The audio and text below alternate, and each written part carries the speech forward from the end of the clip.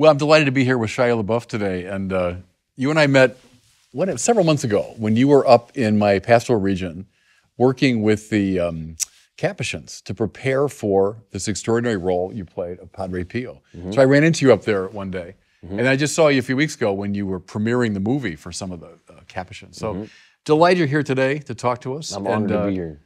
Good. And several, I could talk to you all day about a lot of things, but maybe first a bit about acting.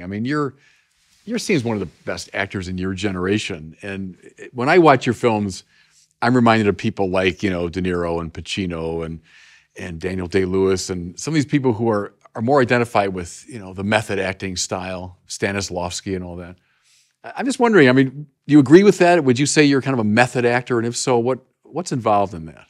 I think people put that on me, but and I'm honored by the people you just mentioned to be included that way or be perceived that way. Yeah. But one, I'm not at that level, one. Two, I'm not in that school of thought. So Stanislavski is about sense memory and it's very intellectual. It's a whole lot of conceptual, it's a whole lot of cognitive. It's heady. It's very heady, and I'm like a Whitman character. I'm like a very unintellectual feeler, and so I don't identify with that school of thought really. I don't really know what I do or where it comes from or how it happens. I know that I feel a whole lot. I got a big heart.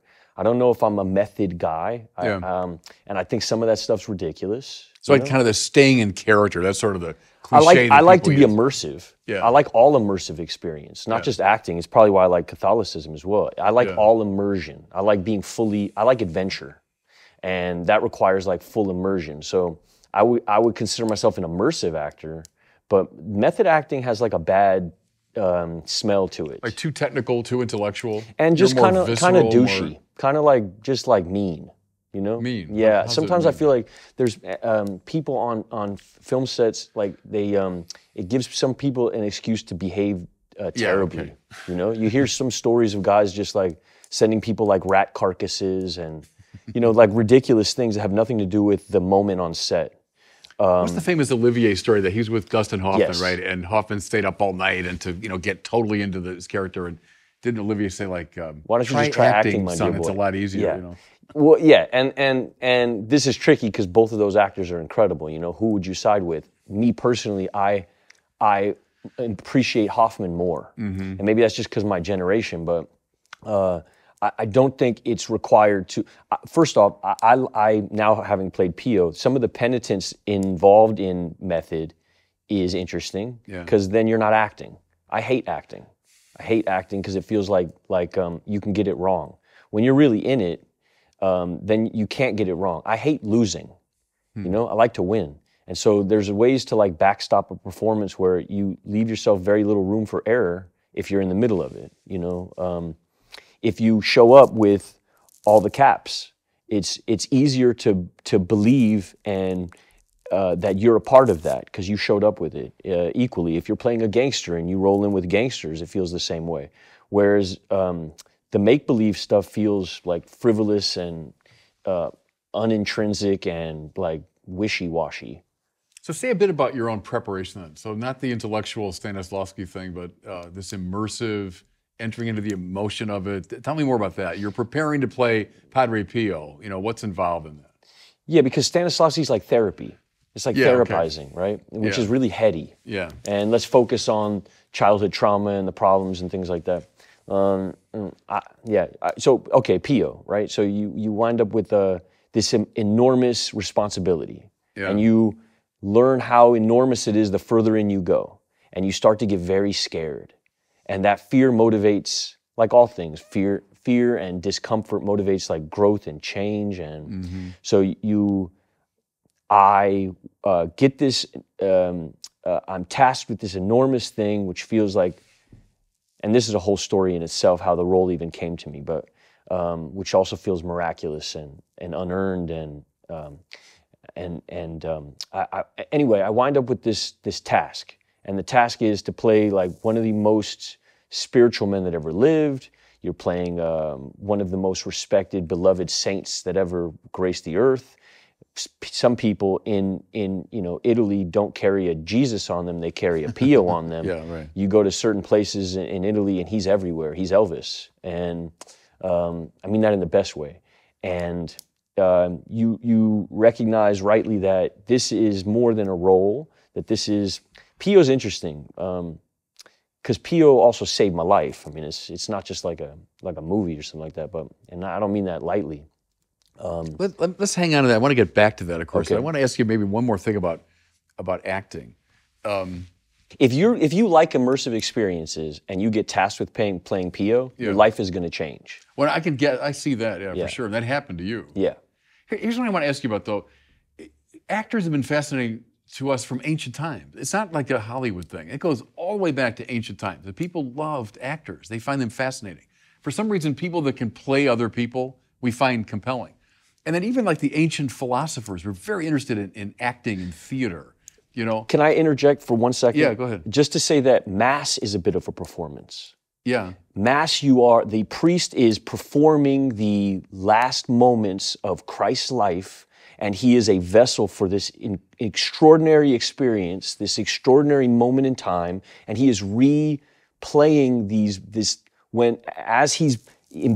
as the host is imbued with the Spirit, that is a bit of a performance. And so different priests have different performances. And not to say a priest is an actor, because that somehow minimizes the sacred nature of the task, but there is a correlation between Mass and being an actor completely immersed in an immersive experience. Mm-hmm. That was my first inroad to Pio, was, okay, that Mass is an immersive experience. He's fully involved. His Mass was very different than other Masses that were performed in that it was lively. It was, you never knew which way it was going to go. We have some films of those. We've seen Padre Pio sing Mass. And it's an emotional experience. It's not just the tradition of it. It's not just the ritual of it. It's an entire journey that he goes through. He's exhausted at the other end. He's sweating. He's dripping. He's crying. There's snot. It's like the man went to battle. He went to war, and it feels like there's a death that happens and a resurrection, and it's extremely emotional, which is how he touched people. He didn't touch people through like these profundities that he spit. He was also an immense feeler. A lot of his contemporaries didn't liken him to an Aquinas or an intellectual. He was an extraordinary feeler. He was like a pro-feeler.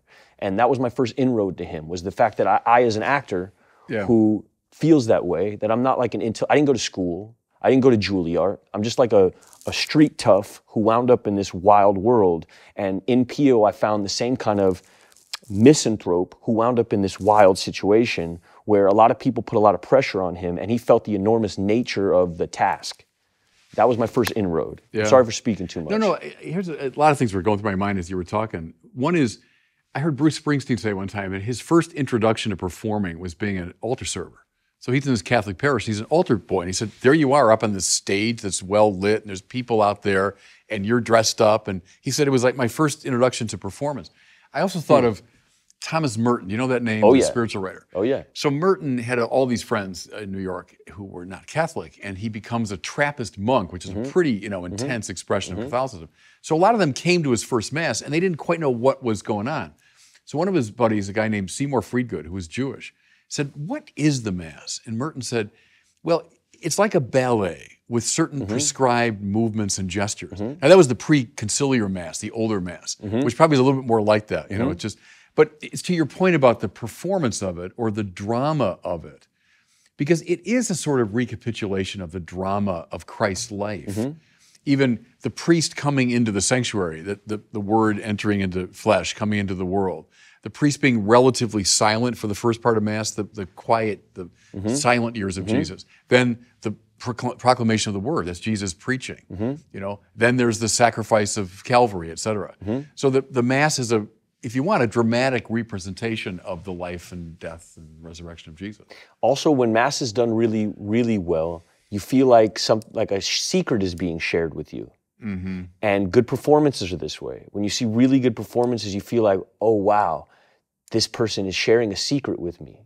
It connects in something deeper where you feel like somebody is expressing something from in you and you're seeing it up on screen, and that's what I get out of really good Mass. A really good Mass feels like it's sharing some secret with me, some profound secret with me. Not to get too corny or anything like that, but that's what it... Let me ask you about that, because that was my question about the philosophers. I won't get too technical, don't worry about that. But like Aristotle said, theater is cathartic. And what he meant was, that means just like cleansing. Catharsis means like a purification. As I watched the actors on stage, he thought, and especially it was pity and fear and sorrow, these deep emotions we have, that we kind of act them out with the actors and we sort of deal with them. And we post-Freudian people get that too, of like deep emotions in us that might be suppressed, but they're coming out as we're watching a great film or a great play.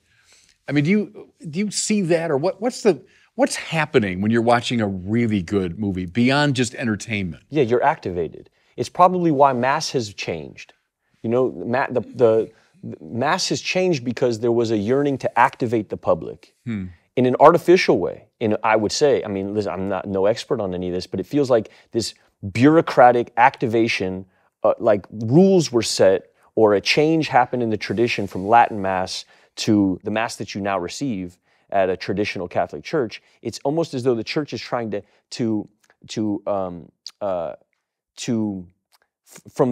almost from the office, activate the audience without putting the agency on the priest. We have full, conscious, active participation. That's which is where the singing and the back and forth comes from. Whereas old Latin Mass put all the agency on the priest to be fully activated. And that activation of the priest was supposed to activate the audience, to activate the laity.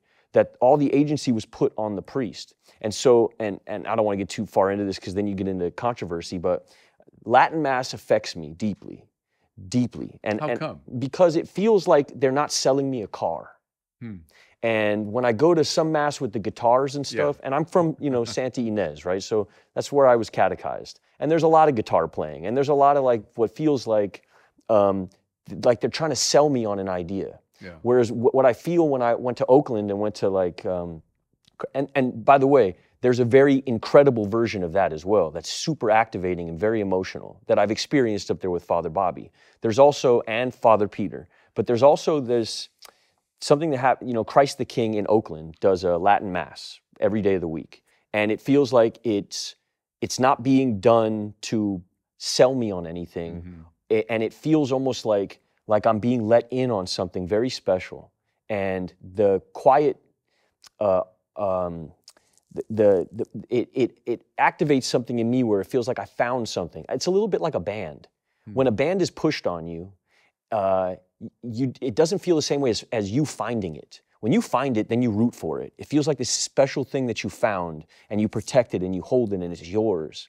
When somebody's selling me on something, it somehow takes it kills my aptitude for it and my suspension of disbelief and my yearnings to root for it. I get it. There's an immediate rebellion in me. Yeah. No, I get that. You're hitting different dimensions of it, because you might say the shadow side of the older form was it became too much of a theater performance and the audience is just kind of sitting there taking it in, where what all the liturgical reform people wanted, this is way back in the 40s and 50s, was this full, conscious, active participation. So that the congregation is not like just watching a show, but we're involved. You say the give and take and so on. But then the shadow side of the other approach, I think you're right in saying I can feel too put upon, like they're, as you say, trying to sell me something. Yes. And, so trying to find that organic rhythm. Because you don't want to be exclusive either. No, right. Which is what Latin Mass feels like sometimes. It feels like I have to know Latin to experience it. But however, I would also say that there's certain language where I don't need to know the words. Yeah. Which is what I feel when I watch Pio's Mass. Yeah. I know what's going on, and I feel it deeply. It almost feels more powerful than when I know every single word. It takes me out of the realm of the intellectual, and it puts me squarely in the realm of the feeling, and the beauty thing that you talk about. Do you know Joseph Campbell? Do you know that name? The comparative mythologist. And he was raised as a Catholic way back when, so in the old church, right? He said he thought the greatest problem was when we moved the Mass from the older form, and he said, to make it more like a cooking demonstration. And what he meant was, well, here we are, everything's well lit, I'm this and this and that. And I get his point, it's kind of the point you're making, that if it becomes too obvious, too rationalized, hey everybody, look, here's what's going on, that it does take something away Yeah. from the experience of Yeah. the mystique of it. Because part of the idea of using incense, which we do at the Catholic Mass, and we say, well, our prayer is going up to God. Yes, indeed. But part of the symbolism there is it blocks our vision. The smoke gets Yes. in the way. Yes. And in fact, it gets in your eyes even. Yes. Where people are coughing and I can't see. But that's appropriate around sacred things. If everything's wide open to view and under bright light, oh, there it is. Yeah. Well, that's by definition not the sacred in a way. Yeah. So, see, the challenge to me is trying to find a way to honor all these things we're talking about. And the liturgical wars going on are often people on both sides seeing good things in their approach. But it's trying to find the place where they can all find expression. Yeah. I think that's the Yeah. challenge. And I do, I mean, as a person who's involved in the arts, to deny some of the senses, it heightens some of the others. So, Yeah. so when Yeah, you yeah. put me in this rationalistic, Right. logical, word, plot, it takes me out of the feeling realm. Yeah. Whereas Latin Mass puts me squarely in the feeling realm because I can't argue the word, because I don't know what the word means. Yeah. So I'm just left with this feeling that feels sacred and connected. And really what hindered I was never an atheist. I was always an agnostic, even when I was a Sam Harris, TED Talk, Christopher Hitchens guy, which is who I was before I fell in. I always had a belief, but I never had like a connection. Latin Mass gave me something where I felt connected, which took me out of belief into connection. Belief kept me, I had belief because that's the rational, logical. It's not logical or rational to be atheist. If you really go deep enough, you get to the Big Bang and then you're screwed again. You have to account for it somehow, which puts you in a belief situation. Right.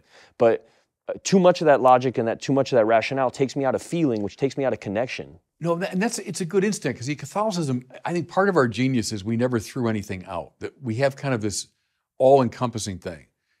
You want rationality, man, you got Thomas Aquinas, and he's more rational than anyone in the whole Western tradition. But then that same Thomas Aquinas, who could write in a highly, highly technical way, they say couldn't get through Mass without weeping copiously. Yeah. And so that's Catholicism, is that we've got the emotion, we've got the art, we've got the sensible, we've got the intellectual, and it's all there. We never threw anything away, And so, because people are in different places. When I was a young kid, I responded to Aquinas' arguments. They made a huge difference to me. Like, wow, that is really rationally compelling. Other people respond in very different ways. I responded differently at different stages of my life. When I got through that, and then other things opened up to me, So I love that we've got this house with all these doors that are open. And, whatever door works for you, come on in. Well, Merton is really interesting because he's a poet. And he speaks really rationally, but his writings are, and he was an atheist. So if you walk in and you were me reading, Seven Storey Mountain, he spoke to every part of me. He was a big deal for me. Him and... he was for me too. Yeah. I didn't realize that you had read, so you read the Seven Storey Mountain. It was sort of required if you were going to play Pio, I was told. He was a big deal. Very interesting. Yeah. The guys who catechized me, all the guys at San Lorenzo gave me him and Jim Townsend. Jim Townsend was a Capuchin who formerly was a con man. He was a convict. He had murdered his pregnant wife and then spent 20 years in prison and then spent 35 years in the seminary or 35 years in the order. In the order, yeah. And he was another invite for a person who felt totally depraved when I walked in. I walked into this, my life was on fire. I was walking out of hell. It wasn't like I willingly came in here on a white horse singing show tunes. I came in here on fire, and I didn't want to be an actor anymore, and my life was a mess, complete mess, and I had hurt a lot of people, and I felt deep shame and deep guilt. I didn't like to go outside much. I had a yearning not be here anymore. I was on my way out. Is that where you were when you accepted the role of Padre Pio? This is why when you spoke about the role, I wanted to kind of dive in there because it's kind of formative to how this all happened to me. I was willing because pain made me willing to go about this in a different way than I had previously. My opinion about God before this happened, before the pain struck, before my world had crumbled, was art, love, and God, they all mean the same thing. They're synonymous. And as an artist who creates art, I found myself in a godly position often, right? Where I was in charge. and I had also been told my whole life, like, your life is your life.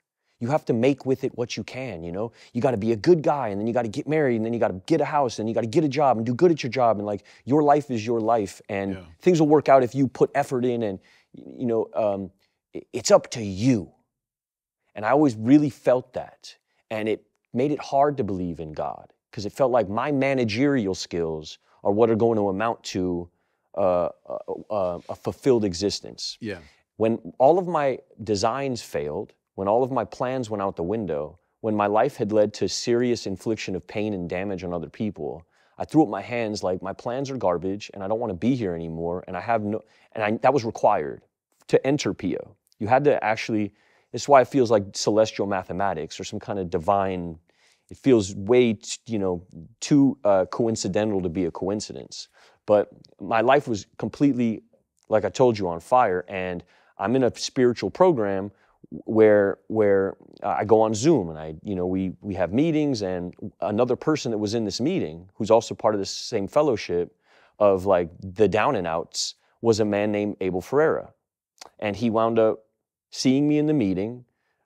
We shared sensibilities. We had heard each other share a few times, and then he wrote me in the chat box, "Do you know about Padre Pio?" And of course, I didn't know anything about Padre Pio. This is before the offer of the film. It's just, okay. This had been gestating on his side for years, because his grandfather comes from the same region in Pietrelcina, and he has a connection to Pio in many different ways. He's not a Catholic, he's a Buddhist, which I always had trouble with as a person who was always self, and now, I'm not gonna get into that conversation, but me and him have wrestled over this many times. And I thought, okay, well, what is this Padre Pio thing? And this is early days in my what now looks like a salvific journey from my side. Yeah. I was still egotistical on max. I was still grasping at straws. How do I hold on to what I've lost? How do I build a career again? And so when this director who I respected, I had known he made movies that I really loved. Bad Lieutenant for me is one of the greatest performances ever made, and I know he's an actor's director, and the fact that there was this director reaching out to me, because at this point I'm nuclear. Nobody wants to talk to me, including my mother. The manager's not calling, the agent's not calling. I'm not connected to the business anymore. And so the fact that this man reached out to me felt like something like, in my egoic mind, wow, this is a miracle. This is my chance. This is my chance. Yeah. And so my ego shows up. And now I'm like, yeah, well, Padre Pio. And my ego is what makes me research Pio. It's not my Catholicism or my yearnings towards God. So you thought this would be a cool role for me to play. Great, now I can get back on the horse. Yeah, okay. And so I start researching Pio. And as I'm researching Pio, he tells me about his plans to make a movie, and he tells me that Willem Dafoe is going to be in the movie. And now I'm really in ego. Wait, so I can go from bottom barrel to working with Willem Dafoe? This is my chance, back on the hustle, back on the ego. Yeah. And I start leaning into this thing, and he says, well, if you want to do this role, I need you to start researching.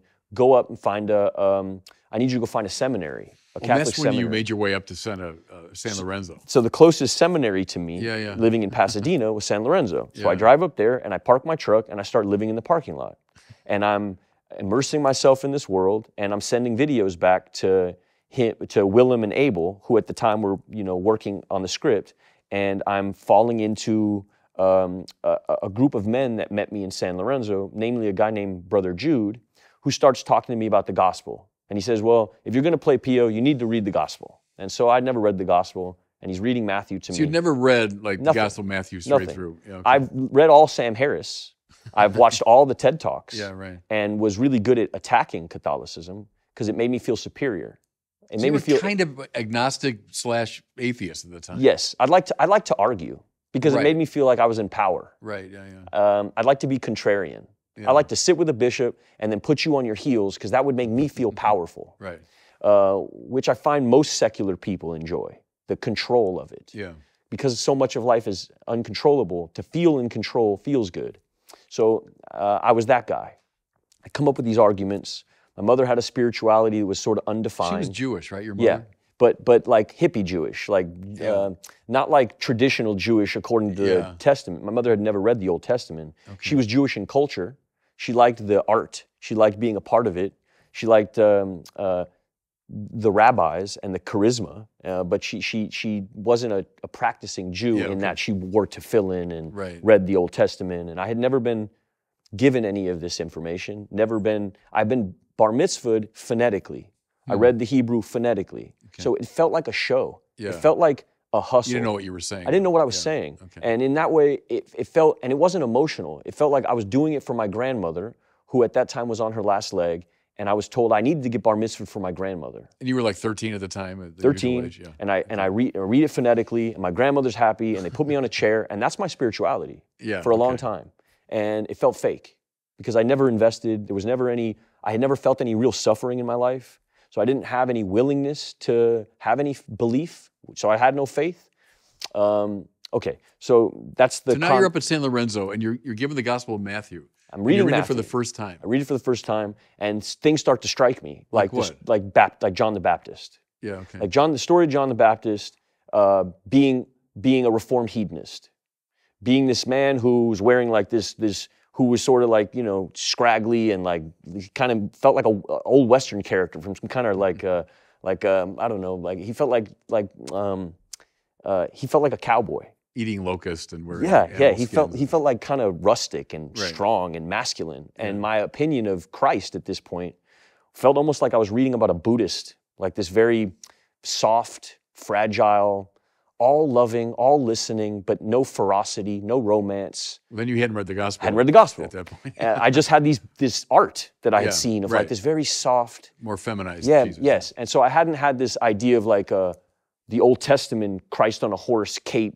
dipped in blood, sword. I had none of that was in my lexicon of knowledge. So all I knew about was this very soft, meek Jesus, which didn't fit into my idea of what masculinity would be. I come from my dad was a Mongol biker, it's like it wasn't appealing to me.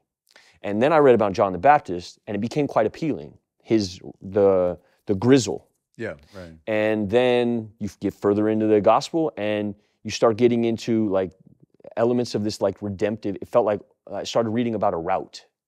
I started like reading a map, towards something that felt like let go.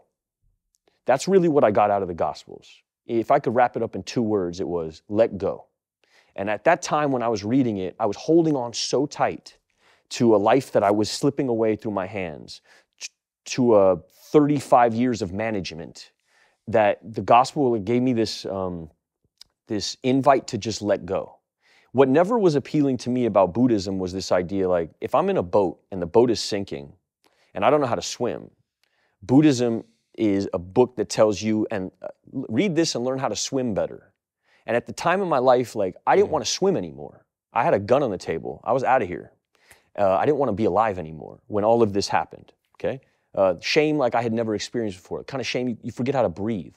You don't know where to go. You can't go outside to get like a taco. Like, you don't want to go anywhere. And that's where you are when you're up there reading the Gospel and thinking about the flying tide repeal. You're in that state. Yes, but I'm also in this this deep desire to like hold on. Yeah.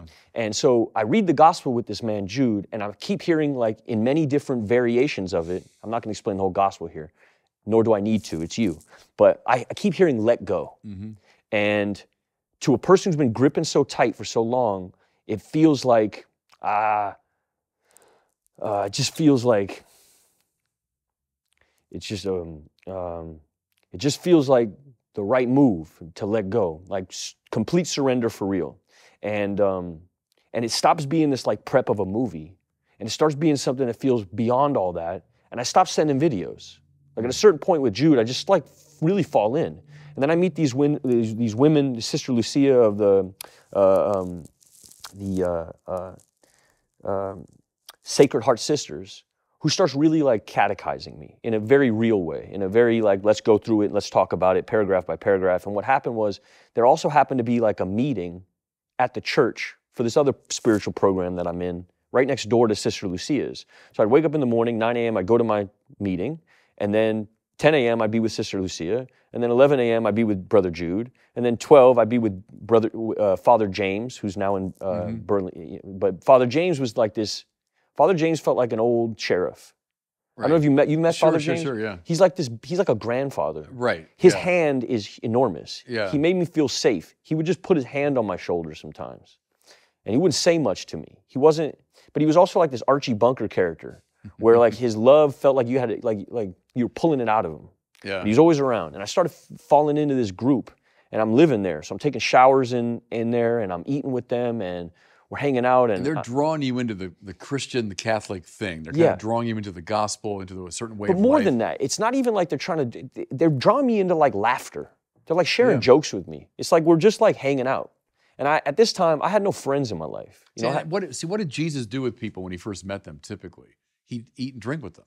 You know, so you think of Jesus, well, he's giving the Sermon on the Mount. Well, yes, he does, but the typical move of Jesus was, well, let's get around the table and we'll talk. Yeah. And he's talking to prostitutes and sinners and tax collectors, and you know, so that move of theirs, to kind of draw you in, yeah. draw you into their life. Yeah, and I'm eating their ice cream, Yeah. and I'm eating them out of house and home, and I'm filling the tacos back up, but like I'm really like, they're not asking nothing of me.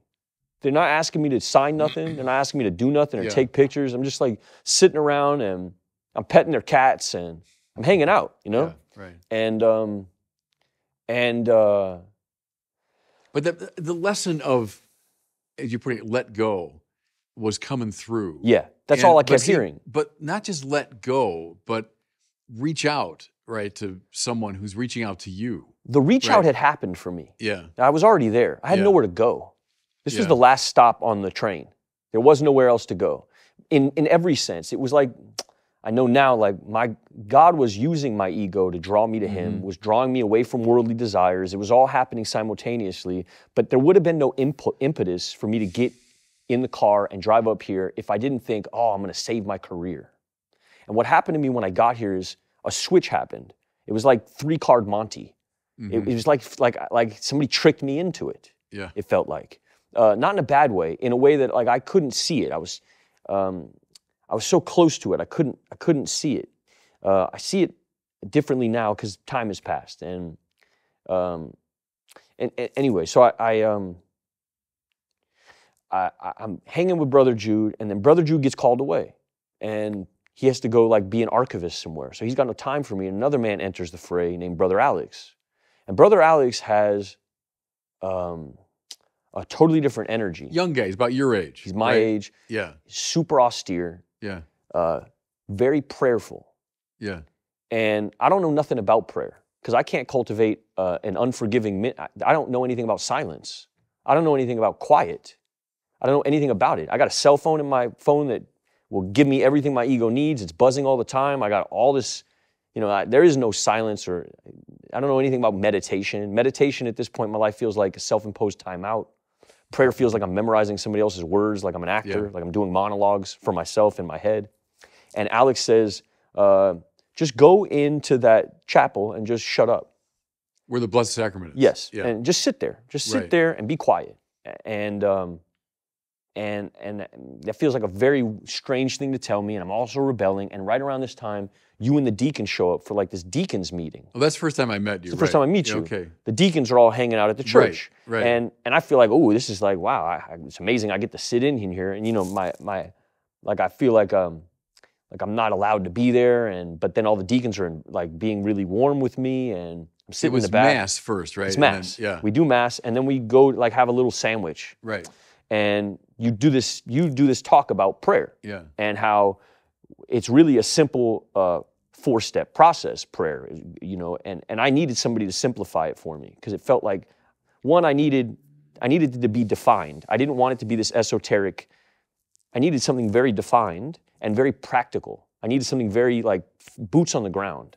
And you said, quiet leads to loving thoughts leads to loving action leads to peace. And that hit me heavy. It was And Mother then- Teresa I was quoting there. That's her. whoever it was, it's Yeah. changed my life. So then you go into pray rosary, Yeah. and I'm just learning rosary at this time. I know the front half. I don't know all the prayers. I can do, I can get to the middle of the rosary. I don't know the dismount prayers, but I have enough to like. It pauses my head, Yeah. which I guess what rosary does for a lot of people. It makes it tactile. It's a great prayer, right? It takes me out of the cognitive and it puts me Yeah. into the physical. It Yeah. physicalizes it. And for somehow that pauses all of my internal nonstop chitter-chatter monologuing of what I want and what I need and this animal in me. Calms the monkey mind. That was Merton's line that he got from the Buddhists, actually. The monkey mind's always leaping around. Yes. Here, and it calms that. It calms that and centers it. Yeah, and makes me feel present because it's right here. Right. I can hold it. You hold it in your hand. Yeah. Right. And so we're praying the rosary, and I'm waiting for loving thoughts, and it's not my first or second or third or fourth or fifth or sixth or seventh thought. But then I hear a thought like, call your mother, tell her you love her. Now, me and my mother at this time, my mother don't want nothing to do with me. You know, the news that had come out has been like I've been abusive to women, and I've been shooting dogs, and I've been willingly giving women STDs, and like it's disgusting. It's depraved. And my mother is embarrassed beyond all imagination. She doesn't want nothing to do with me. And we hadn't talked, and I'm living in this parking lot. And I get out of rosary with you, and I call my mother, and I say, I don't have much to say to you, but I love you and I'm safe. And she said, oh, I'm so grateful. And she hangs up the phone, and it's the first time I had really like talked to my mother, and I felt this peace. Because I had all this resentment and animosity, like, how could you dip on me? You're my mother. You know, no matter what happens, like, this is conditional love that you offer me. So, you know, then I start reading the Confessions by Augustine and his mother and that relationship. And everything starts to feel like click, click, click, click, click. Right. And Augustine being like a hedonist who had made all these flaws. And then they started explaining Francis to me and all this ego that was in Francis. Just a complete egomaniac. Same story, right. Yeah, like, and I start feeling all these connections, and I start seeing this route, and and it says let go, and I find a way for myself. This is all before we're even in the movie. I'm not even reading the script yet. I'm just like laying the ground, I'm not even into Pio yet. I'm passing Pio's statue every day, and I'm kissing him on the hand just out of like reverence for the statue. Yeah. But I don't know anything about the man yet. Then I get to reading about Pio and about suffering. Now, this is another hack that happens to me at some point where I felt like my suffering was pointless. I didn't understand what was going on. I felt like, you know, and Father James walks me through like offering your suffering up as a purposeful. As like intrinsically valuable, that God taps certain people to go through certain suffering so that they can be more effective at bringing the good news forward. And we start talking about purpose. And I'm questioning like what my purpose is, because before this moment, my purpose was just to be a good actor. My purpose was just to be the best actor. That was my whole purpose in life, like just such a little dream, like the dream of an ant. Yeah. And James says, you know, what are you good at? And I'm like, I'm good at bleeding in front of people. He's like, what are you talking about? I was like, well, that's what I do. You know, I sort of just throw myself at walls. They film me. People tell me it's good. That's all I know how to do. He's like, okay, so you're good at suffering. How are you going to help other people with that? I was like, I guess I'll make movies and stuff. And he's like, yeah, but what else? And we start getting deep off into this conversation and what the arithmetic of purpose is. And James says, you find out what you're good at first. You find out how you can help other people with that, and that is your purpose. Yeah. And that's the leapfrog. Right. I mean, there's so many spiritual principles that you're talking about. And what's cool to me is you were learning them not abstractly, not from a book. You were living through them, and you had some good people guiding you. But, you know, one of them is the whole attachment, detachment thing, which every spiritual master talks about. I mean, ancient, medieval, modern, every master, is you got to hunger for God. We all do. Which is infinite hunger. It's what everybody wants. Sam Harris wants it, trust me. But we hook it on to something in this world. So we say it's wealth, it's power, it's pleasure, it's my career, it's whatever it is. It's going to make me happy. And of course it can't, because the desire is infinite. So it can't be filled up by anything. Yeah, there's no ceiling. Right. So you keep throwing things in, more and more and more and more. And of course it doesn't work. And that's how we get addicted, which is, I think, why attachment in the classical spiritual masters is very much like addiction today, that we know a lot about, that we get addicted to these things. And you're addicted to sex or to booze or to drugs or to success or to my own ego, all that stuff, you know. So you would wander down that path. I was wearing a success mask for 30 years. But see, it's like the, did you ever see this thing? It was Jim Carrey. It was a really funny little routine he did. It was at the Golden Globes, and he gets up and he said, this is not just Jim Carrey speaking to you, this is two-time Golden Globe winner, Jim Carrey. And then he said, what I dream about at night is that someday I will be 3-time Golden Globe winner, and then the quest will be over. And they all laugh, but it was perfect. It was a perfect little parody of that problem, you know? So you're in there, and I'm thinking of Chesterton, you know, G.K. Chesterton. Have you read him at all? He has that wonderful line from one of his Father Brown stories, you know, these detective stories. And that God will let us drift to the end of the world, but then by a twitch upon the thread, will call us back, you know?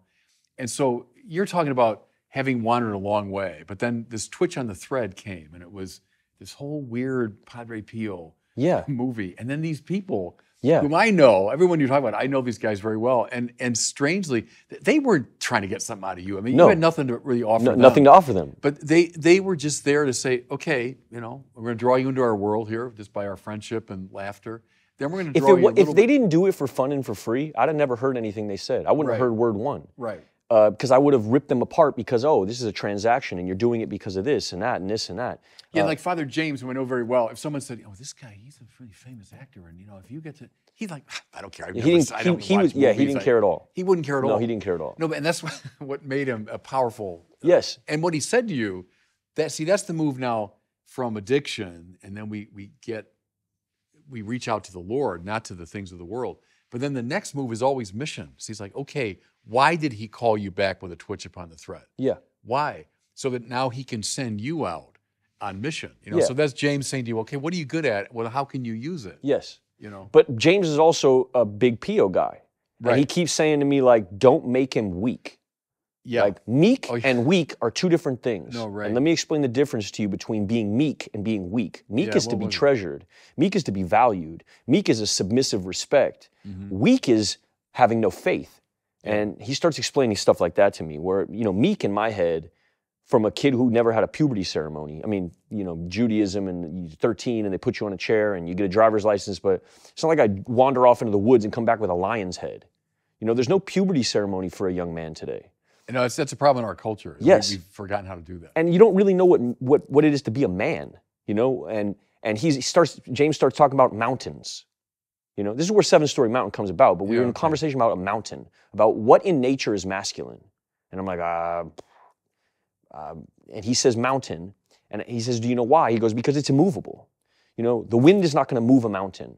And then we start talking about my wife and what my wife wants in a man, and being stable, and where that stability comes from for a man, and that it's not going to be something you will. It's going to be something you lean on. And that mountain is in that chapel. This is like my journey to this. He starts brought you back to the Blessed Sacrament. Yeah, but he does it like through this rah-rah cowboy talk. You know, I feel like I'm listening to like I don't know what to describe it as, but it feels like John Wayne. It's like this rah-rah kind of thing that touched on it touched on this thing that I came from, and it accounted for this whole side of this Christ that I didn't know yet. And he sort of like masculinized the whole thing for me as this warrior's journey. And he starts reading like Heraclitus to me. I don't know anything about Heraclitus, but he's like, there's this quote I want to read to you. And he goes, you know, Heraclitus talks about what a warrior is. He says, and I'm paraphrasing, but he says, you know, out of 100 men, 80 are just targets. 10 are fighters because 10 are fighters because they make for the battle and we're grateful for them. But the one is a warrior, and he will bring the others back. And, you know, I'm starting to have like emotional experiences with this guy in this, you know, with these cats running around, we're eating ice cream, and I'm having like emotional experiences with him, explaining Heraclitus and like this thing that I hadn't had before, which felt like a task, more than me, more than just like myself. And it was also like tapping into this other program that I come from. And so now I'm starting to share, like, in this other program on Zoom, like, these guys are seeing me in a parking lot, and they're seeing these friars walk behind me. What's going on? And they're desperate for God over here as well. You know, that whole thing is about finding a higher power. And so they're seeing me, like, hang out at this seminary, and they start driving up. And the guys start... Is that right? Yeah, these guys that are in this other program start driving up to the seminary and start hanging out with these other friars, and my world sort of collides. And then, oh man, where are we in the story? But well, you've come a long way spiritually at that point. Yes. I mean, now I'm experiencing prayer. I'm experiencing rosary. I'm starting to learn Mass really well. I'm starting to be a part of Mass. I'm starting to feel the effect of Mass. I'm not receiving the host yet because we weren't sure if I was baptized or not. And so I couldn't receive yet, and I felt this deep longing. I didn't know I was baptized. I had been baptized earlier in my life and didn't even remember it. Yeah. My uncle was had baptized me in Trinitine. I'm saying it wrong. The Trinitarian formula? Yes, that's right. Yeah. And so then we found out that I could receive Mass, and started receiving Mass, and I start feeling like this deep reprieve. It's not just this it's not just like a cracker anymore. I start feeling like a physical effect from it. I start feeling a reprieve, and it starts feeling like regenerative, and I start enjoying it to such a degree I don't want to miss it ever. And then I start going to other masses in different parts of the city. I wind up at San Lorenzo, and doing Liturgy of the Hours with them, which feels like a bigger version of what I'm experiencing in Santa Ynez at Mass. I'm feeling more reprieve, feeling safety, which is really what I'm chasing, like this safety. And I'm feeling it with these brothers, and I start feeling like this fraternity start to build around me. And then I start telling Abel, like, I got to bring all of these guys with me. And he's like, well, we can't do that. Pick one. And I don't know who to pick. And so I go to the head of the novitiate, and I ask him to pick. And he picks Alex. Oh, and that's how Alex ended up. That's how Alex falls in. And so then they write a role for Alex. And then me and Alex wind up going to Italy. He's in the film He's quite in the a movie. bit, actually. Yeah, he's my right-hand man. Right. I mean, in life and in the film. Yeah. And what he brings with him is like, he's like a walking, I don't know how to describe him. He's my inroad into Catholicism. He was the guy who Eskimo'd me in, pretty much, and continues to be the guy who I can text him about anything, you know? And he's also a really good mediator between me and my director, because I'm not an expert in Catholicism, but I have one with me who's really good at being diplomatic with two creatives. He doesn't have this like energy. He has he's like water. I don't know how to describe it, but he's very diplomatic. And so, I mean, by this time, you moved a long way from being on fire in that negative sense. When you said you were really I'm not feeling that anymore. Yeah. Now I'm feeling like quite driven. And I'm trying to name some of the moments. It was the way these guys included you in their community is one thing. It's reading the gospel. Yes. You started reading things like the Seven-Story Mountain. Yes. You're spending time in front of the Blessed Sacrament, right? Jim Townsend, Brother Jim Townsend, also gave me permission as a sinner to feel like, well, I hadn't sinned like that, and he was a Capuchin, so it made me feel like, okay, well, me too. Like, I'm involved in this conversation. Yeah. It was seeing other people who had sinned beyond anything I could even conceptualize, also being found in Christ, that made me feel like, okay, well, that gives me hope. Yeah. And James said, hope is HOPE, hearing other people's experiences. And it's the truth for me. I started hearing experiences of other like depraved people who had found their way in this, and it made me feel like I had permission. Classic form in the spiritual tradition, going back to people like Augustine, you know. Augustine, he was lost. It's the same thing. I mean, he reached a point in his life. What he was obsessed with was fame. I mean, in a way, like you, he wanted a great career. Yep. He was this rhetorician. He wanted to be the speechwriter for the emperor, which indeed he became. And then that famous story, remember in the Confessions when he's going to accompany the emperor as he's going to recite one of Augustine's own speeches, and the high point of his life. And they run into this poor drunken guy in the street, he's carrying on.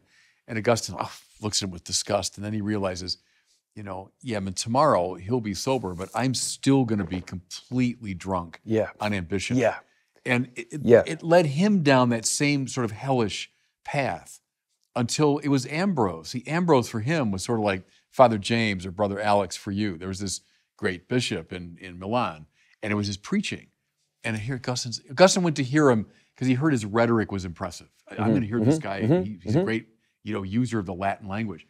But as he listened to him, he's also preaching the spiritual life, right? And so Augustine, and tears had a lot to do with it. Augustine was like a hyper intellectual, but man, there's like tears on every page of the Confessions. Yeah. And he starts weeping as he listens to Ambrose, Yeah.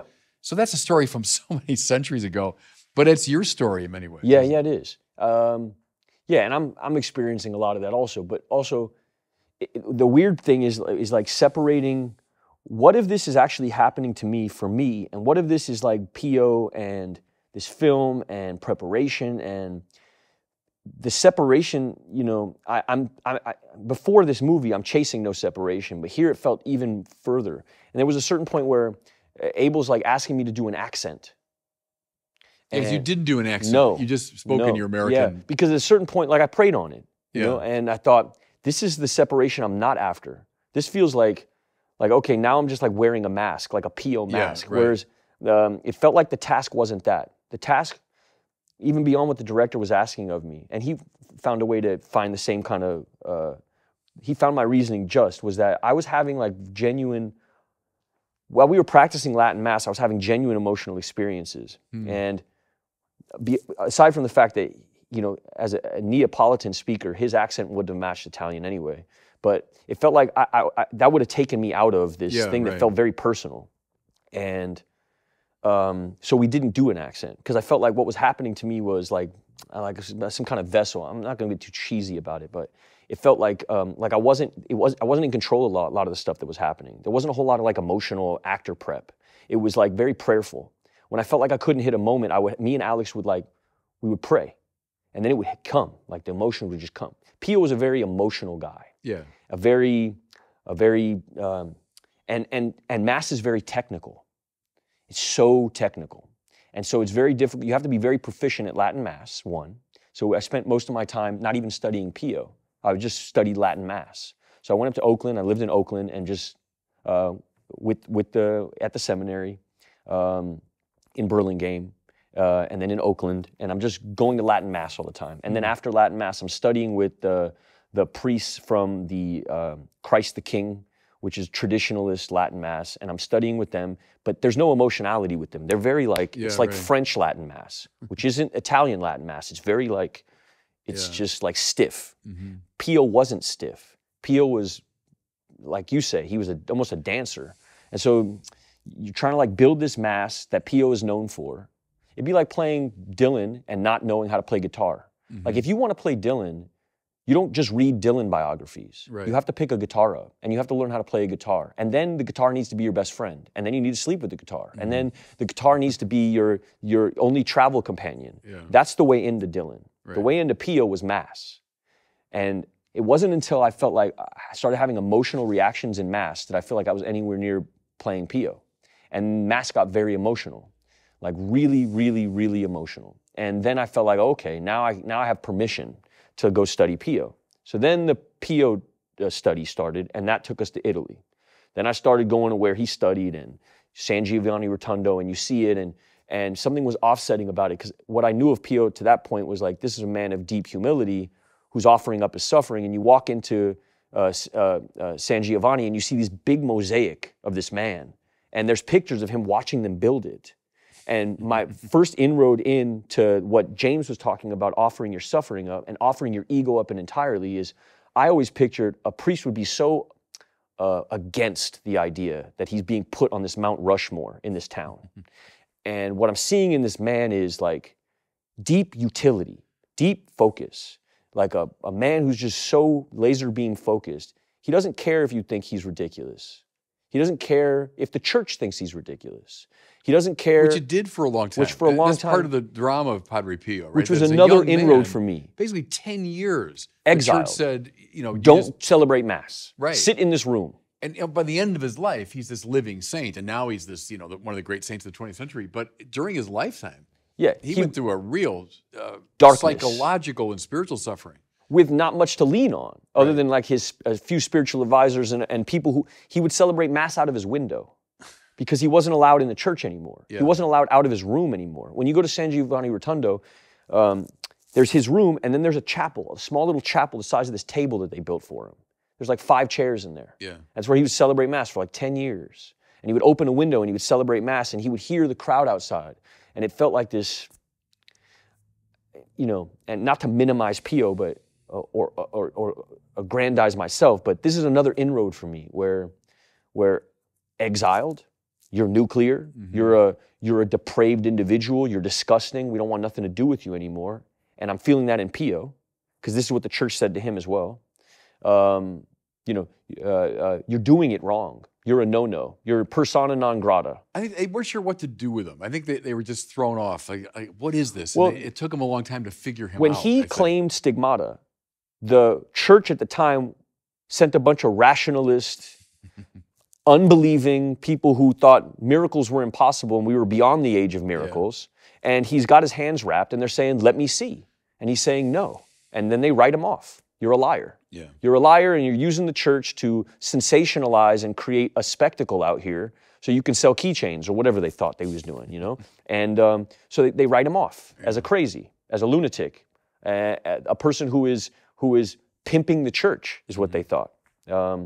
And he had genuinely experienced something. Which is true of a lot of the mystics too. That the church has a hard time taking them in at first, and it takes a while to figure them out. But no, I like how you're using that though as a way into your own life experience. Because again, I'm feeling all this deep identification. Like here's another example of a man who, when he was exiled, he didn't hit Twitter. Right. He didn't go on Twitter and say, "I didn't do this, I didn't do that." He just got quiet. Yeah. He got quiet and he said, "Is that so?" And then he continued doing what served him and the people that he was serving. He didn't get loud. He didn't do the Martin Luther. He did the St. Francis, which was he quietly got more Christ-like. Yeah. And cultivated that, as opposed to like this rebellion. He accepted it. Yeah, he accepted the judgment of the church. Yeah, he could have started his own church, started his own order. Right. He had that much following. Right. He could have, at that moment, walked off into the woods and created a whole new sect of Catholicism. Right. And there are a lot of people in the tradition who did things just like that. You know, probably mystics who had some legitimate sense of God, but they didn't keep communion with the church. Yes. You know? But let's go back to the Stigmata for a second, because I don't want to give away too much of the movie, but it is featured in the movie that Padre Pio bore in his own body the wounds of Jesus, right? And you could say from a distant perspective, like, oh, wow, that's really something. It's kind of glamorous, you know? But he took it for what it was. I mean, this enormous suffering. Yeah. They hurt, you know, literally. These were wounds that hurt. And the idea is he was identified with the suffering of Jesus, which is a suffering that redeemed the world, you know? And this very deep mystery is precisely through our pain very often. That we find salvation, but also we become a vehicle of salvation to others, right? And so, I mean, you're talking about your own pain in your life. This is why when I said to James, you know, he's like, "What are you good at?" Yeah, right. I'm like, bleeding in front of people. Yeah, right. And then I start looking at Pio. And it's genuinely what was going on. He's doing mass and he's bleeding in front of people. He's wrapping it up. Yeah. It's not a billboard, "Hey, look at my stigma." But I feel like this deep like identification with a Pio figure. And then I start looking at how he moved through the exile, which was to get quiet and cultivate more of the Christ in him. And that becomes my MO. That's modus operandi. And it's happening to me while I'm researching. And so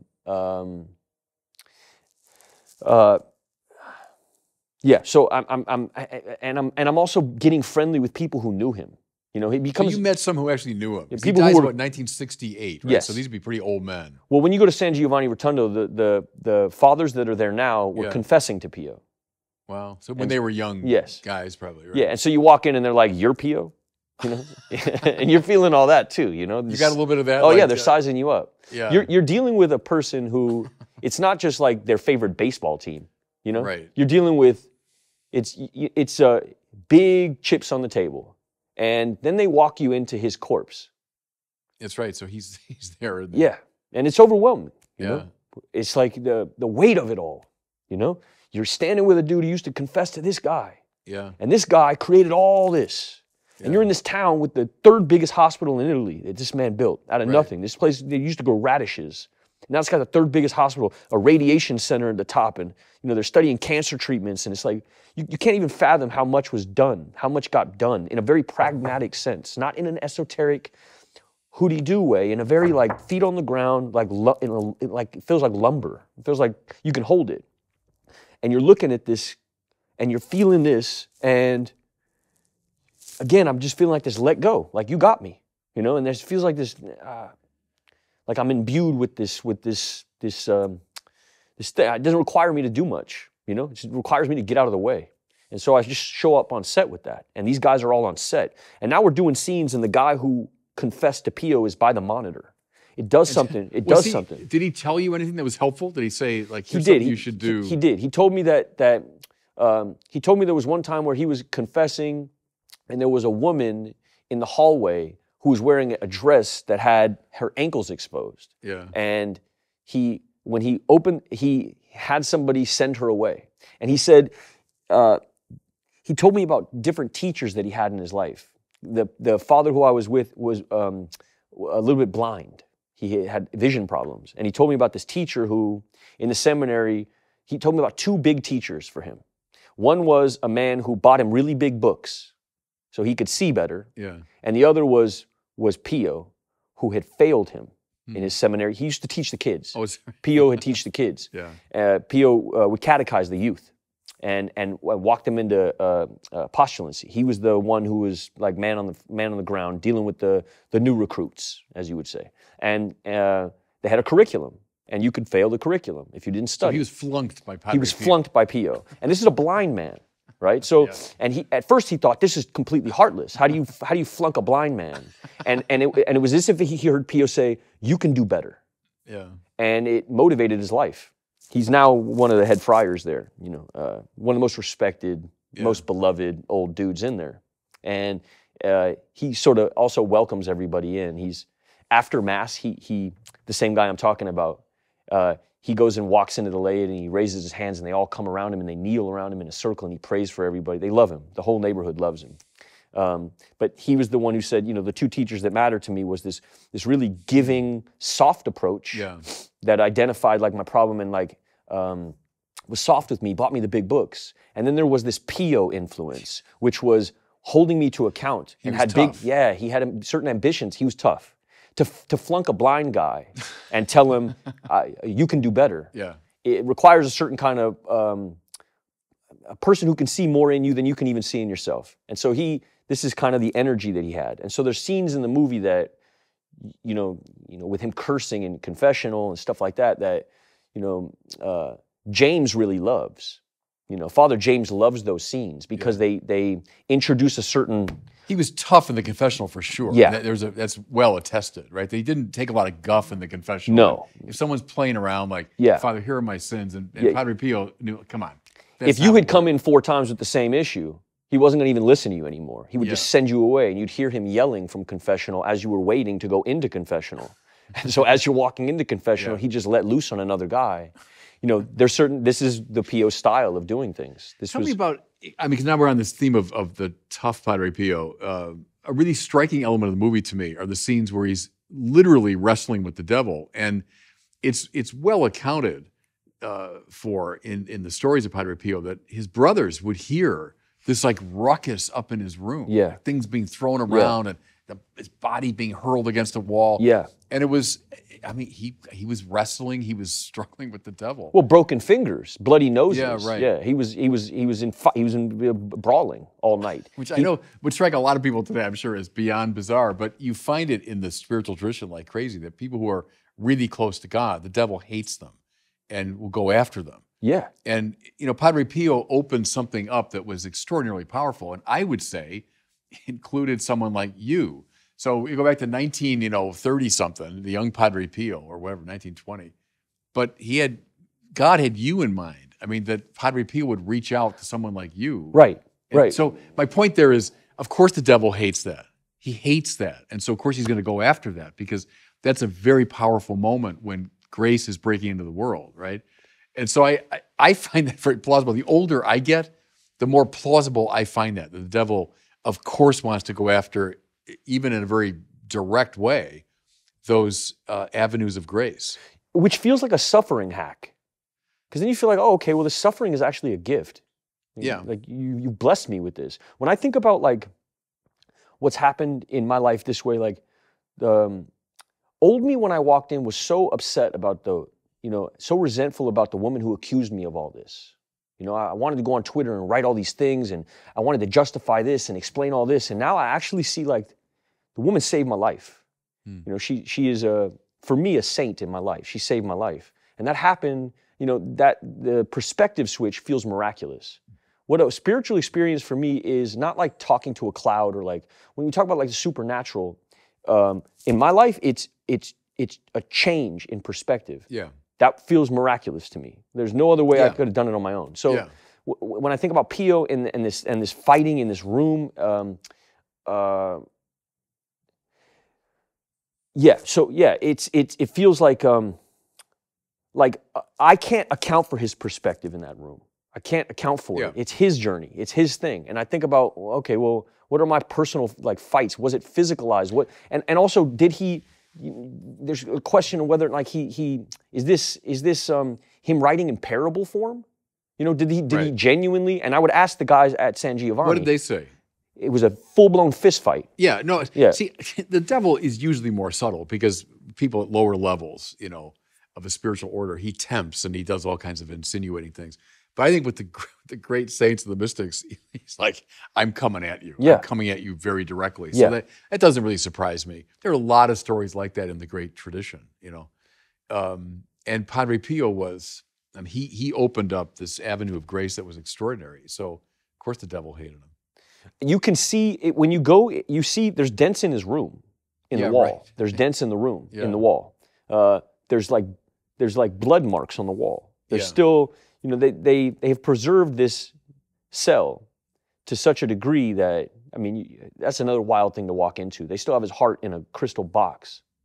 You know, this is really like, that's, I guess, another thing that I love about Catholicism. It takes me out of like all this cognitive, like I have to do this fairy tale make-believe, and it puts it right there, like I can touch it. Mm-hmm. You know, I don't need to wonder whether a saint exists when I'm looking at his heart, when I'm looking at his, when you have all these talismans of like what, this actual like physical mana of what was there. For a person who's as caveman as I am in terms of I need a Polaroid picture, I need a Polaroid picture of God. Yeah. Catholicism offers it to me. You know, it gives me It's- Polaroid pictures. It's the incarnation, right? I mean, in Jesus, we find the face of God. And right, so the appeal to the mind, but also, I mean, to the heart, the body, the emotions, and then that's carried on through the great tradition for sure. And that's the saints, right? That's why we keep relics. I mean, it's a prolongation in a way of the principle of the incarnation, that the Word becomes flesh. And so, in the flesh of the saints, you know, I mean, I've got a Padre Pio relic back in my chapel. You know, someone gave me years ago, and I mean, it's powerful stuff. Yeah. This is the other thing is you start, like, I'm blessed to have had the experience I've had because once I met all the caps in Italy, then they introduced me all the caps in Rome. Yeah. And then when you go to Rome and you go to the, you know, the head of the order has a room that is full of relics, that is overwhelming. It's just, you cannot deny. Did you go to the Bone Church in Rome? Yes. Yeah, this type of stuff is like, it's just so effective. It's just so effective. It just, it's really hard. And it's also like trying to describe it to my buddies over here. It's like trying to describe what pizza tastes like. I can't. Right. I can't describe to you what pizza tastes like. You got to either put pizza in your mouth. No, but they'll see something in you, though. See, they'll see the change. Exactly. And so Jesus says, you know, metanoiate is his first word. You know, we say repent, but it means go beyond the mind you have. That's what it means literally. So nous is mind, meta is beyond. So he's saying go beyond the mind. And so the mind that we all get stuck in is this one of fill up the ego with all these things. You got to get beyond that mind. And as you put it, reach out, because the central theme of the Bible, you could say, Old Testament and New, is trust. Trust in the Lord. Because our word for that would be faith, you know. And before that means something more cognitive, it means something more visceral. It means trust. Let go, as you say, let go of all that old thing. Let go of that old self, which has made you miserable, right? And trust. The kingdom of God is at hand, Jesus says, and that means he's at hand. Here I am. Trust in me. Reach out to me, you know. And that's Christianity. I mean, that's Catholicism. But it's so irrational to just trust. Yeah, You know, right. I can't just jump from nothing to faith. Because I'm convinced I need all those things to be happy. And so I hang on to them desperately. If I let go of my career, or let go of pleasure, or I let go of power, whatever it is, I'm going to be lost, you know. But that sounds like Peter walking on the water. You know, as long as he's looking at the Lord, he's able to walk on the water. But you're looking around, you know, it's in the fear. You know, perfect love casts out not hate, the Bible says, but all fear, right? Perfect love casts out all fear. And that's a very important move. I'm afraid. I'm afraid to let go. Let go, perfect love, right? The love that comes from God and is directed back to God, casts out all fear. And then see, you start glowing with it. So you're not on fire the way you were describing, like in this hellish fire, but now you start glowing with this light, which is, I receive a grace and I give it. Instead of saying, hey, I got something, I'm gonna get more of that. No. What you get, give it, and then you'll get more of it. It didn't make any sense to me that God comes to those who give. That's not what I was told before I came in. God comes. I came from the school of God helps those who helps themselves. Mm-hmm. That's what I was told. Yeah. And that's not what I found. God comes to those who give, those who ask. That's what I've experienced. I didn't do any of this. This is so when you talk about like what's your school of acting and stuff like, I don't know. I have no idea. I showed up for this movie, and there'd be scenes that we would be doing mass, and right before I would do mass, I'd turn to Alex and I'd say, "Brother, I love you," and he'd say, "I love you," and that'd be that. That'd be all the prep I need. Old me used to like live on a set. I would like live in a tank. Yeah. And I'd be living in the tank and like and doing all this extra blah, blah, blah. Because I was so scared that I wasn't going to get it right, that I didn't want to leave any room for error. I had no faith in anything other than my own will and my own efforts. And then you get to this set, it's you can only go so far, and then you really do have to have faith, because it's not like you're not playing anything you can actually rationalize. Action, you're fighting with the devil. What? How do you You have to have faith, because it feels so, and that's the other thing is like, it could get so corny. Mm-hmm. It could just get so garbage, and you're desperate to get it right. You're desperate to like protect this man's legacy. And I remember when I was, I had also been going to other Latin Mass in Van Nuys, like I'm quite close with Mel Gibson. And when I didn't know how to get to Latin Mass, I didn't know how to find it. You can't like go type it up online and find it. And he had introduced me to certain Latin Mass, which, because he's very into that traditionalist thing. You walk into like that realm, and you have people coming up to you once they know that you're playing Pio, and they start like coming up to you and tugging at your shirt sleeve and saying, "Don't get it wrong. Yeah. He's the only one we have." You start hearing things like that. You ship out with so much pressure that then you're in front of the Mass, and you've just gone through 6-7 months of the shirt tugging, the introduction to the order, the introduction to who Pio was, and you're standing in front of the Mass that he used to serve Mass at, and you're trembling with fear.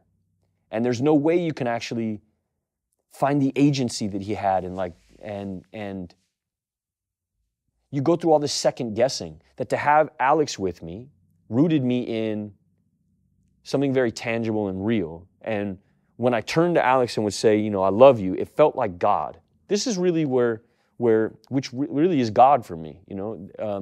Art isn't God for me, which is where I used to come from. Yeah. Art, love, and God being synonymous, but God and love are still synonymous for me. And the more loving that I am, the more I feel closer to God. Well, that's what God is, right? So when art reflects Him, yes, the true, the good, the beautiful all reflect Him. But what He is love, and love is willing the good of the other. So that when you do that, you are in the presence of God. I mean, the divine life is surging through you when you truly will the good of the other, which is a very, very rare thing.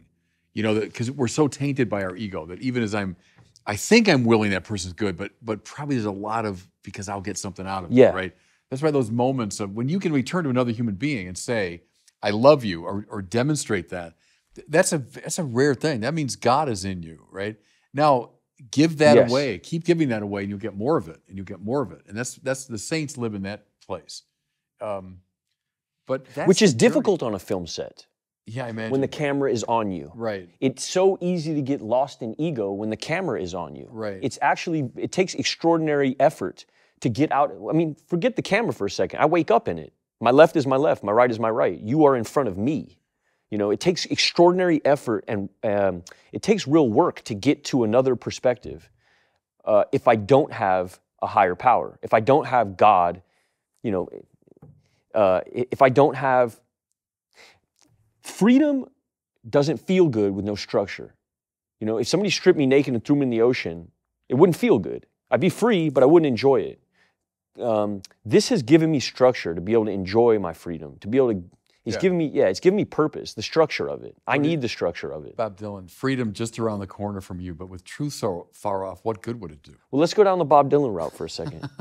No, because I mean, see, he speaks a lot of these truths, because Dylan comes out of that tradition. But that's exactly it. So we can so valorize freedom as like spontaneity. I do whatever I want. But with truth so far off, what good would it do? I mean, freedom's always correlated to Can you say the lyric one more time? Freedom just around the corner from you, but with truth so far off, what good would it do? That's from Joker Man. Remember that from like the early 80s? No, you're a deep cuts Dylan guy. I'm like a big hits Dylan guy. Oh, yeah. Yeah, I'm both. I started loving Bob Dylan when I was about 13, and it was the concert for Bangladesh. Remember that? No, no, 1971, George Harrison organized it. One of the very first benefit concerts. Now that's so commonplace, but it was like the first one.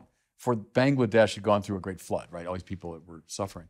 So he organized this concert. Everybody, Eric Clapton, Ringo, I mean, everybody at the time was there. And then the climactic moment was that he brought up Bob Dylan, who sang like 5 of his most classic songs. And he had been out of commission for a while. People hadn't seen him. And that was the first record I heard of Bob Dylan, was that performance. And I was like 13 or 14, and it just changed my life. Can I tell you Bob Dylan's story? Yeah. I made a movie called Honey Boy about my dad. Yeah, right. And Neil Young was a big deal for me and my dad. Love Neil Young. Yeah. And we didn't have like the budget. We were a small little like $3 million movie, really tiny film. And we didn't have like the money to pay for this Neil Young song that was a big deal for me and my dad. And I wrote this letter to Neil Young and asked him for the song, and he sent me a price tag that was exorbitant and would have been our whole budget. So then I reach out to my dad, and my dad plays me this Dylan song called "All I Want to Do Is," I don't know if that's called that, but it's Baby Be Friends With You. Baby Be Friends With You. Yeah. And I send the same letter to Dylan, and he gives me the song for free. Oh, is that right? Yeah, for free. Pretty good. Yeah, for free. Nobody would do this. Nobody would do that. I mean, Wow. he's such a champion of the arts, like such a giving guy. I don't know if everybody knows that about Dylan, like the way that he moves in the industry or in business. Like he gives a lot of his music away to other like bubbling artistic endeavors. He just freely gives it away, which I think says a lot about who the guy is. Wow. He's not far from here. He lives in Malibu, So does he? Yeah, that's where his main house is. I think he has a farm in Minnesota too. Yeah, I picture him living in a chicken coop or something like that. Yeah, he lives in a. Well, I think he does have kind of a strange pictures I've seen, like the environment around his house. It's kind of like a farm. Got to be. But I mean Bob Dylan, because the thing with Dylan, he does, I mean, so many different things and different styles, but he's someone that knows the spiritual tradition pretty well because he's biblical. Yeah. The Bible from the beginning to end, from the earliest stuff, Hard Rain and all that, all the way to today, is the Bible, I think, is the great golden thread that runs through his writing. Well, and as a blues guy, you can't really get into Lead Belly and guys like that unless you're into the Bible. Oh, the blues is all the Bible. It's all Bible. Yeah, and so that whenever you get into kind of Americana music like that, it's going to be the Bible is the thing. But see, people have forgotten the Bible, though. They don't know the Bible. The way people in the 19th century, or even like Dylan's generation, first part of the 20th century, most Americans had a pretty good acquaintance with it. Now they don't. What's the solution for that? No, that's a good question. And I just finished a commentary on about half the Old Testament. And that's part of what I'm really dedicated to, is trying to make the Bible better known. And a lot of the preaching that I do, people say, well, it's remarkable because you're talking about the Bible so often. Well, what else would you talk about? But for a long time, we didn't. A lot of our preaching wasn't biblical. So I'm dedicated to, making that central. Meaning you were encouraged not to talk Bible? Kind of. We were encouraged to talk about people's experiences. So in homilies? Yeah. Like to say the Bible's kind of too heady, or it's too strange, or it's this distant thing. So talk about, your experience, how it relates to their experience, and maybe bring in a little something from the Bible. And that was a disaster. I mean, to be honest with you, like my generation was trained to preach that way, and it was disastrous. The Bible is so much more interesting than my experience. Yes. And when I bring my experience to the Bible, and say, well, my world belongs in that world. Right? My world should be drawn up into that world. That makes it more compelling, I think. Mm-hmm. I agree. Yeah. I find that's, I guess, why traditionalist mass hits me from a different angle. There's not like this relatable, like the homily doesn't like, okay, we'll let the like all the air goes out of mass when that part of mass happens. when we've done a very prayerful, we've entered, it's very prayerful, the initial prayers, and then we get to the homily and like there's this tss. Right. Well, that happens when it's the priest's kind of own words and own experience dominating. Now, obviously they are my words, and of course my experience will influence it, but when that comes to dominate. To let your hair down right before you're asking me to fully believe that we're about to walk through the death of Christ. Yeah. Seems like, huh? They should be Christ's words, right? So the homily is an extension of the gospel, and it should be Christ's words that you're preaching. If it's Bob Barron sharing his private spiritual intuitions with you, well then who cares? I might do that at a cocktail party or something. But at Mass, it's the prolongation of the gospel. That's what the homily is. But the irony is, the more I do that, the more compelling the preaching is, and the more it reaches people. If it's Christ's words, it's the Bible that dominates, Yes. Hey, listen, I could talk to you all day. Yeah, I was just thinking that myself. But thank you for being here, and it was just delightful. And my feeling, honestly, is Padre Pio from his heavenly place. Just as those Capuchins kind of took you in, up in San Lorenzo, drew you into their company and more deeply into their life. But see, we believe it's not just that company we can see, but the one that we can't see. And that company, too, of the saints reaches out to us. And I think played a role in drawing you in. For sure. And so you're playing Padre Pio. I see it as a result of his intervention, in your life from his heavenly place. So praise God for that. Praise God for that. Thanks for letting me sit down with you. All right. God bless you, Shia. Yeah, thank you. All right. Peace.